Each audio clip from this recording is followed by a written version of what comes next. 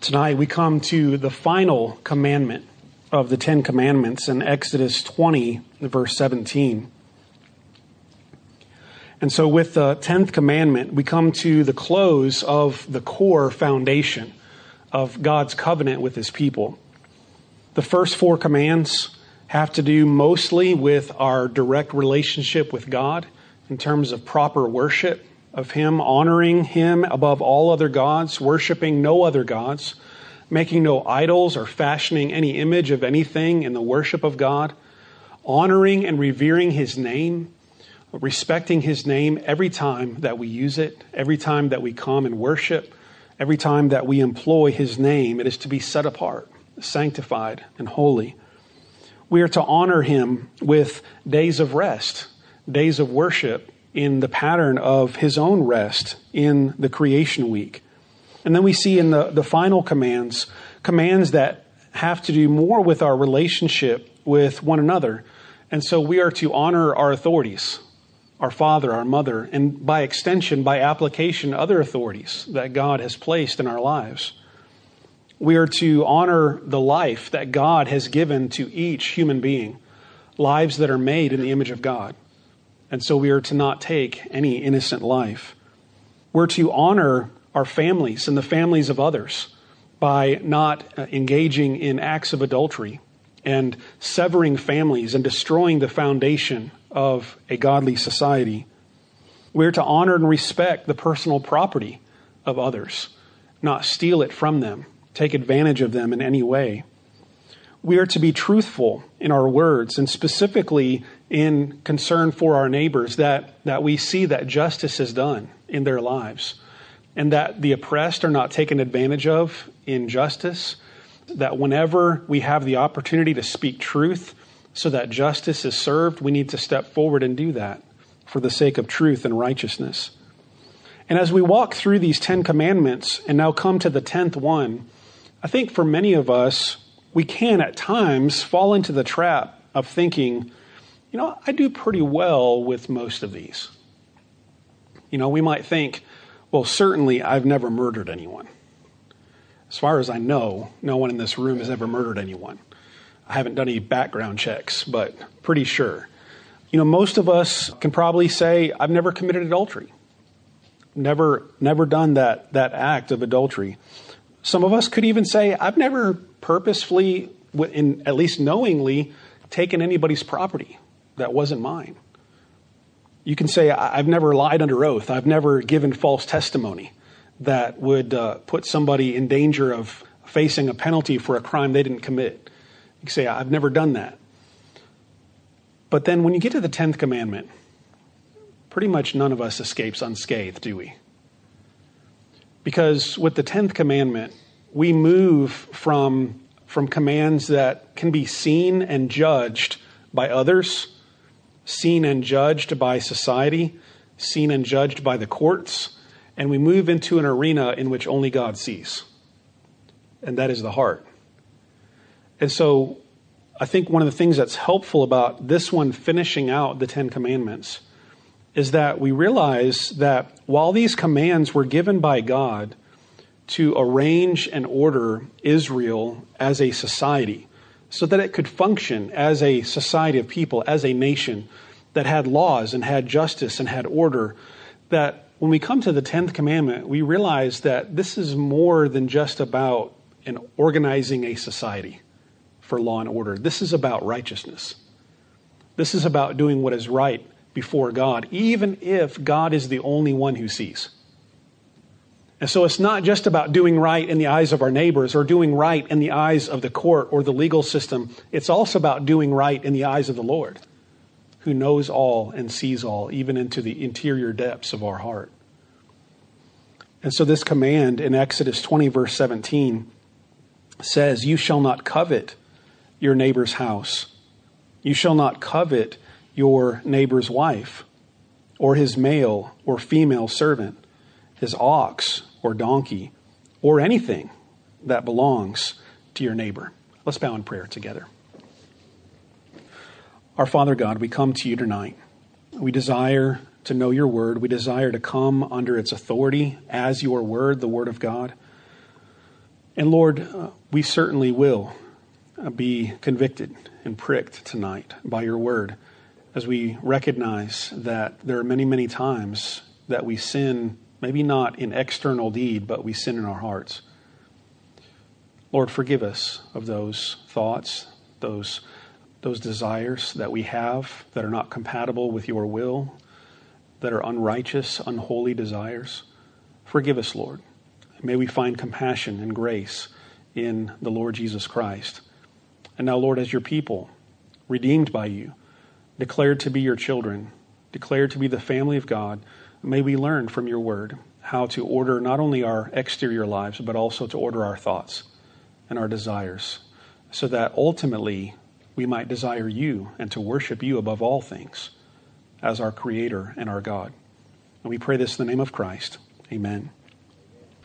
One of the interesting things about the Ten Commandments, and I've mentioned this kind of along the way as we've walked through them, is that for most of these commands, especially the latter half of the Ten Commands, there is almost without fail parallels in the ancient world. And so we can look to the laws of Egypt or the laws of Mesopotamia, the laws of Babylon, and we can see that they have laws very similar to some of the laws that we see in the Old Testament. Not murdering, not stealing, not committing adultery, not bearing false witness, committing perjury or injustice. And so many, many societies have laws like this, even honoring father and mother and honoring authorities. We see that in other ancient societies. But one of the things that we don't see is we don't really see a strong parallel in other ancient legal contexts with this 10th command. This is a kind of a uniquely biblical framework.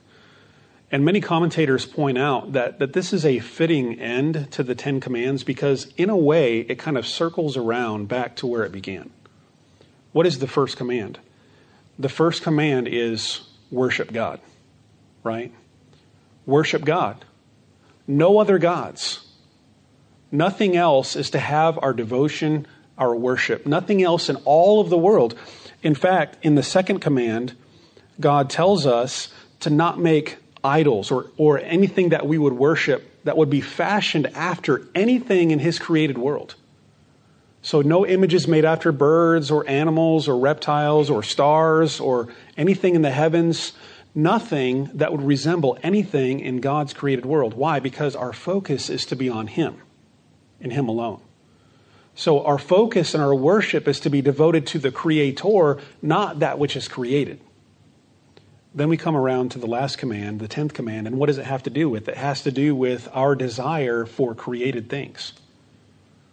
It has to do with our desire for what our neighbor has, for things that we see and we crave them, we long for them.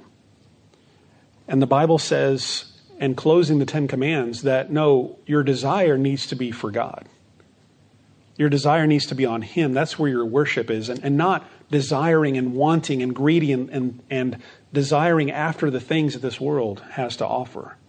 That's why in the New Testament, in Ephesians 5 and verse 5, also in Colossians 3 and verse 5, the Apostle Paul calls greed idolatry.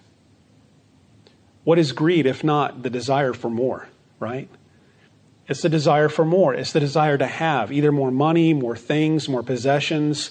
Maybe for some, it's more fame, more position. It's the desire for more, to have a life beyond what we already enjoy. And the Apostle Paul says that's idolatry. It's the worship of a false god. It's interesting, isn't it? Because, so it's ending where it began. It began with proper worship, and in a sense, it's ending with make sure that we continue to worship properly. By not desiring, coveting things that are not ours, that belong to our neighbor. And so this command is unique in many respects because, one, it involves something that is unique to Israel and its worship of God, but also it's unique because it involves the interior heart life and not that which is external and can be measured. One commentator, this is Victor Hamilton, he says, the last commandment differs dramatically from the previous 9. The first 9 prohibit certain activities or actions. The last prohibits an inner thought or desire. Another commentator says, it is the function of the 10th commandment to make explicit the internalization of the whole law and reveal the sin of the heart. A person may not overtly commit the sins of murder, adultery, or stealing, but this does not exhaust his duty. He must endeavor to rid his mind of the evil desires of coveting. And it's interesting that what Jesus does in Matthew chapter 5 is he seems to take some of these commands in the Old Testament and merge them with the 10th command, to not covet. Jesus says, you've heard it said, you shall not commit murder. But Jesus says, but I say to you, you shall not be angry with your brother in your heart. What's he doing there? He seems to be taking the command against murder and melding it together with the command against coveting or the interior thought life. So not only is it wrong to commit the physical act of murder, but it's also wrong to contemplate it. It's also wrong to think about it, to wish for it. Even if you know you're never going to act it out, it's wrong to have those thoughts and to wish ill will towards your neighbor. What does he do with adultery? Jesus says, you've heard it said long ago that you shall not commit adultery. But I say to you, anyone who looks after a woman and lusts after her, there's that word, desire, to covet, to want. Anyone who lusts after her in his heart is already guilty of adultery. So what Jesus does is he takes that command against adultery and the command against coveting, and he essentially merges them together and shows us that just following the external patterns of the law is not sufficient for our duty before God. It is to see these commands not only in their external form, but also in their interior form, in our hearts and our lives. And so what does it mean to covet? The word here, you shall not covet, the word literally means to desire, to want something strongly. Now, it's not, in and of itself, this word by itself is not necessarily always a bad thing. Sometimes it can be used in Scripture of a good desire. And so, for example, in Genesis 2:9, we see it used to describe something as desirable, as wanting something that God had made. And it is, in the context of Genesis 2, verse 9, it is a healthy desire. But then in the very next chapter, in Genesis 3 and verse 6, we see Eve desiring something from the tree of the knowledge of good and evil that is off limits. And that is an evil desire. And so the desire in itself is neutral. It is what is desired and the reason why it is desired that can turn it into either something that is healthy or something that is sinful. And so this command specifically says, do not desire, do not want, do not crave that which is your neighbor's. And it specifically lists out your neighbor's house, which would include not just the exterior structure, right?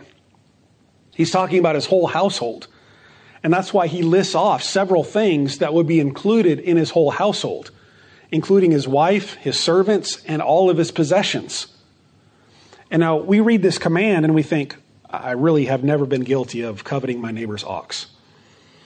I've never been guilty of coveting my neighbor's donkey or even his servants.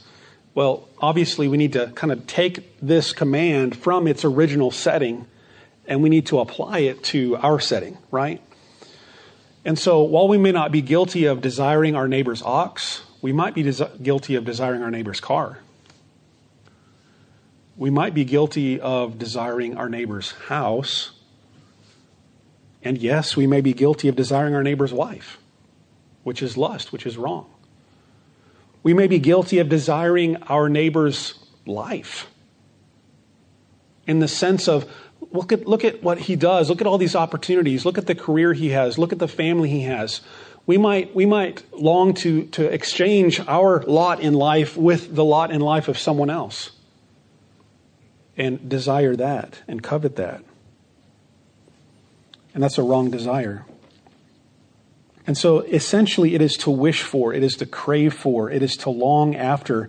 And the idea here of neighbor can really refer to anyone, can't it?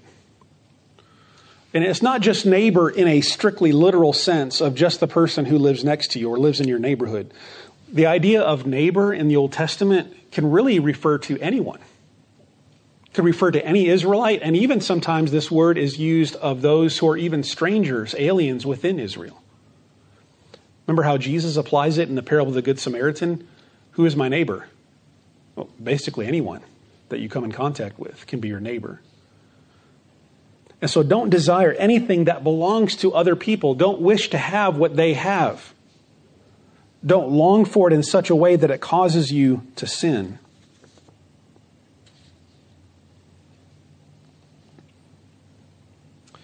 Warren Wiersbe says this in his commentary. He says, this command deals with what's in the heart. Covetous people will break all of God's commandments in order to satisfy their desires, because at the heart of sin is the sin in the heart. And what he's saying there is essentially that all sin begins in the heart, doesn't it? All sin begins in the thought life. And so what does Scripture say elsewhere about coveting? Well, let's look at a few stories where we see coveting going on. We see coveting going on in Genesis 3, don't we, with Eve. She sees the fruit. It looks good. She desires it. She takes it. She eats of it, and she disobeys God's word. In Genesis chapter 12, we see this same word for desiring or coveting. We see it used of Pharaoh, not the Pharaoh of Moses' day, but the Pharaoh of Abraham's day. And when he saw Sarah, Abraham's wife, and he desired her, and he brought her into his harem. In Numbers chapter 11, we see the word used for craving food, desiring food. In Joshua 7, verse 21, very famous story. Joshua 7 is the sin of Achan. And you remember what Achan did? God had said, everything is off limits, right? You may not take anything from this conquest. It all belongs to the Lord. And yet Achan, he saw something, didn't he? He saw this Babylonian garment. He saw this piece of silver. He saw this and he desired it. And he took it. And he brought evil not only on himself and on his household, but he brought evil into the whole camp of the Lord for which they suffered. We see this, not necessarily the word itself, but we see the concept certainly in 2 Samuel with David, don't we? While everybody else is out fighting battles, David goes up and he looks out and he sees someone else's wife. And he desires her, Bathsheba.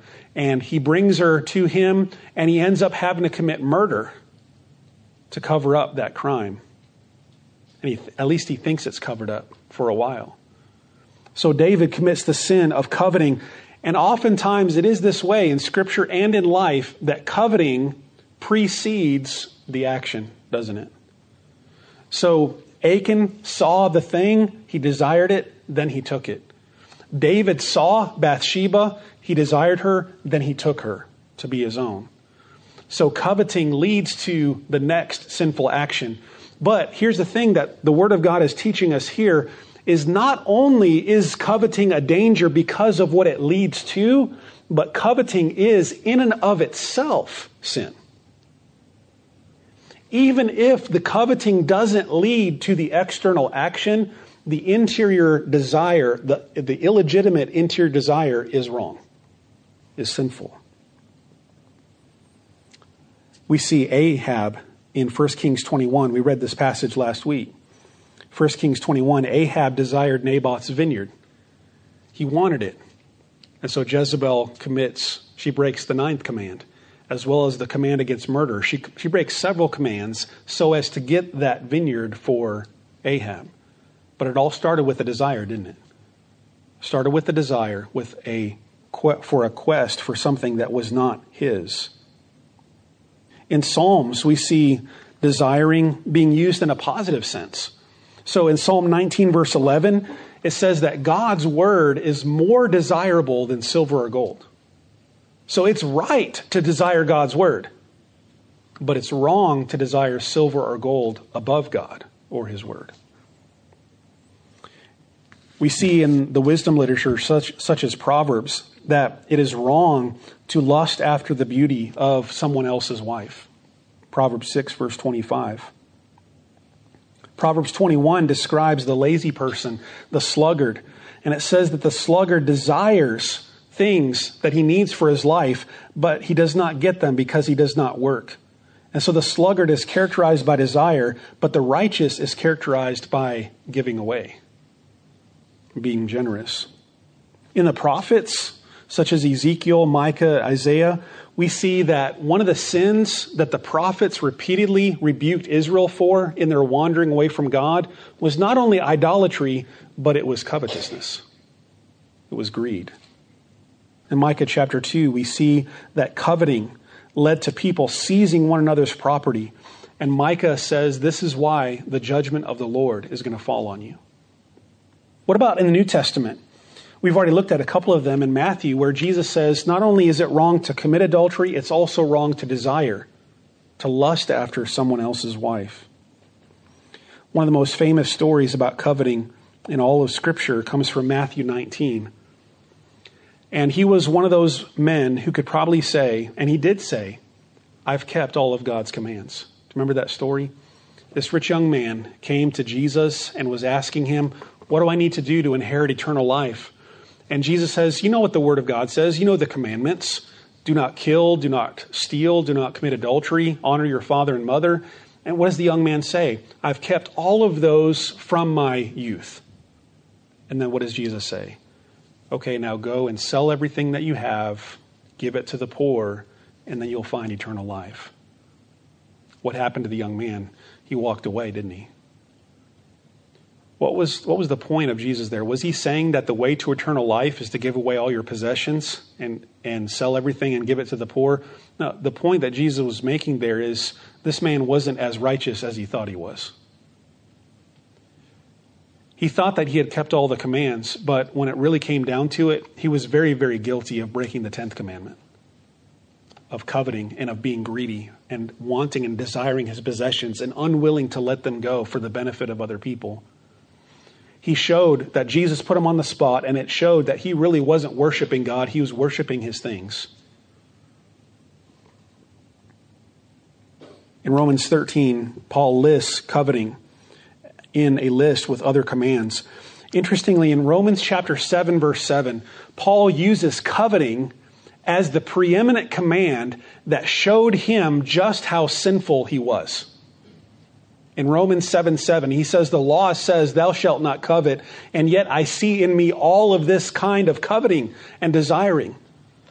So for Paul in Romans 7, coveting revealed just how sinful he was and how much he really broke God's law. So how should we apply this command to our lives today? Let me go at it just from, I think, maybe three ways. One is, first of all, this, that we should desire God above all else. That if we can understand the true heart of worship and of the first commandment, then it will help us to obey the 10th. And that is that God should be the focus of our lives. That everything that we do is for Him. God is the highest good. We should desire Him and His Word more than anything else that this world can offer. We also see in Scripture that there are other things in God's world that He has made that are fitting to be desired. So it's not a sin to crave food when you're hungry. It's not a sin to desire to marry a husband or a wife when you're a young person. Paul says in 1 Corinthians 7 that it's fine to desire to get married. It's fine in 1 Timothy 3 verse 1 to desire a good work or a noble office, such as serving as a pastor or a leader in the church. In Genesis 2:9, we see that it is not a sin to desire the good gifts that God gives. But here's the thing. It is very, very easy to go from a healthy, natural desire for the good things that God has made. It's easy to let that slip into a greed, a covetousness in which we desire the things that God has made more than we desire the Creator who gave them. And that's where desire becomes sinful. It's natural to desire the good things that God has made and even the things that we need to sustain our lives in this world. So we need food, we need shelter, we need sleep, we need clothing. So it's not wrong to desire to have those basic necessities of life, to have the things that we need, and enjoy even the good things that God has made. But we must be very careful about moving from there into desiring those things in such a way that they trump our desire for God. And they're more important than our worship of Him. So we must never allow our desire for the created to usurp our worship of the Creator Himself. But also, there are some things that are just out of bounds, aren't they? Some things that are completely out of bounds. It's wrong to desire what someone else has. And that's what this command is about, isn't it? Desiring what someone else has. Desiring something that violates God's command. When our desire for something or someone begins to dominate us and it becomes a virtual idol, when our whole happiness or mood is attached to the possession or non-possession of this thing, then we've moved into wrong desire, idolatrous desire, covetous desire. And so, first thing I mentioned was God should be our highest desire. God should be our highest longing, our highest want to worship and love Him. And I think a second principle that will help us apply this command to our lives is this, is to learn through God's grace and through the situations that He puts us in, to learn contentment. Contentment.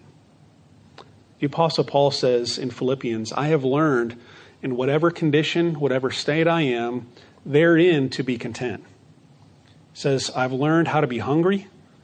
I've learned how to be full.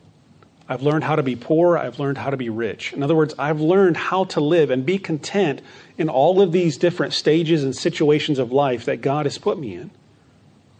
And here's the thing, that doesn't come immediately. It doesn't come automatically. Paul says, I had to learn that. It was something that God was teaching him along the way. His Spirit was teaching him, as well as the different experiences that God put Paul in, was helping him to learn that lesson. And so contentment. Paul says elsewhere in his epistles that godliness with contentment is great gain. The greatest antidote to breaking the 10th commandment is contentment. And then thirdly, I think even and then closely aligned with contentment is the idea of thankfulness. Thankfulness. So God should be our highest goal. We should learn through what God is doing in our lives and what He is teaching us. We should learn to be content. Not just with our things, with our stuff, but also with the gifts, the talents, the opportunities, the situations in life that God has blessed us with. And then thirdly, we need to develop the heart of thankfulness. Because thankfulness moves beyond just contentment, and it moves to a spirit of love and of joy, of gratitude for what God has given. And so contentment is being satisfied with what we have. Thankfulness is being grateful for what we have. And when we develop that spirit of contentment, that spirit of gratitude, those serve as great countermeasures to sinful desires that can arise in our hearts. I'll finish with this quote from one of the commentaries that I read. This is Roy Gain in his commentary on this command.